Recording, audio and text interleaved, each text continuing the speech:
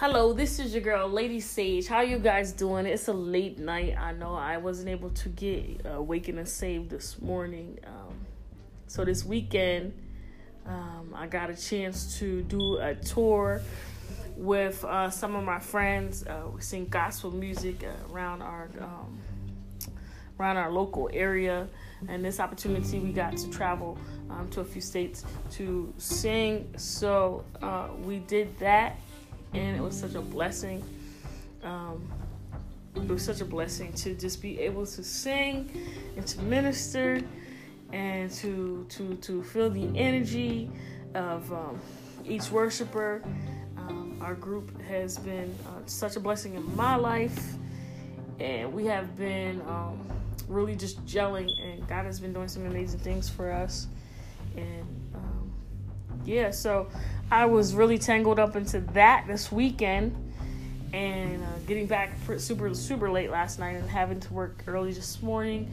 So like I said, I'm sorry that I wasn't able to do an Awaken and Save this morning, but I'm just going to be super casual with this one because on our way back, as we're traveling back, one of the cars got into an accident, and it just really made me think. And thank God that everybody is okay, a little sore, but okay.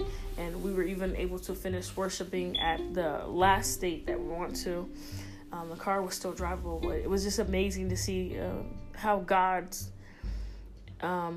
safety and how the angels' protection and all those prayers that we said, before, during, and after, they were for a great reason and a great cause to keep each and every one of us safe. And sometimes we can go through life and we just really think that, we're covered without prayer, but prayer is a very, very important tool. And like I said, all the prayers that prayed before, over us, we prayed before we left.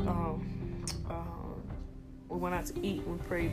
One of the ladies said, "Let us pray." So we prayed, and I know for a fact that prayer changes things, and God really, really showed up in a mighty way and protected our family. We're a family, protected our family, and I'm extremely blessed for it, and I'm excited for what God is proving and showing day in and day out.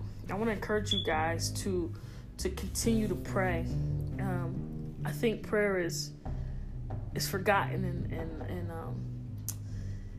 in the church world. It's forgotten in our Christian walk, but it's such an important tool. And we can't see often what is going on in the spiritual realm. We can't see it, and so because we can't see it, the enemy can try to derail us from the things that we're supposed to do. But I know that our God, who is powerful, almighty, and present, whether we can see him or not, he is around. And the angels, his heavenly hosts, and they cover us day in and day out. And so although we can't see them, and there's a scripture, and I could not find it, I kept looking for it, but there's a scripture or a story that reads about a battle of some sort, and that and I can't remember who the main people are in the Bible, but I can just remember reading this scripture, this story, and this guy is going to battle, and he doesn't have enough people, and he's kind of fearful, and God just shows him spiritually what it looks like in the spiritual realm. And although they didn't have enough people, that got like the spiritual realm, what the angels and everything that was encamped around them created, was their covering. And so think on that. We are covered. So let's pray. Let's allow God to cover us. Let's allow God to allow his heavenly hosts to back us up.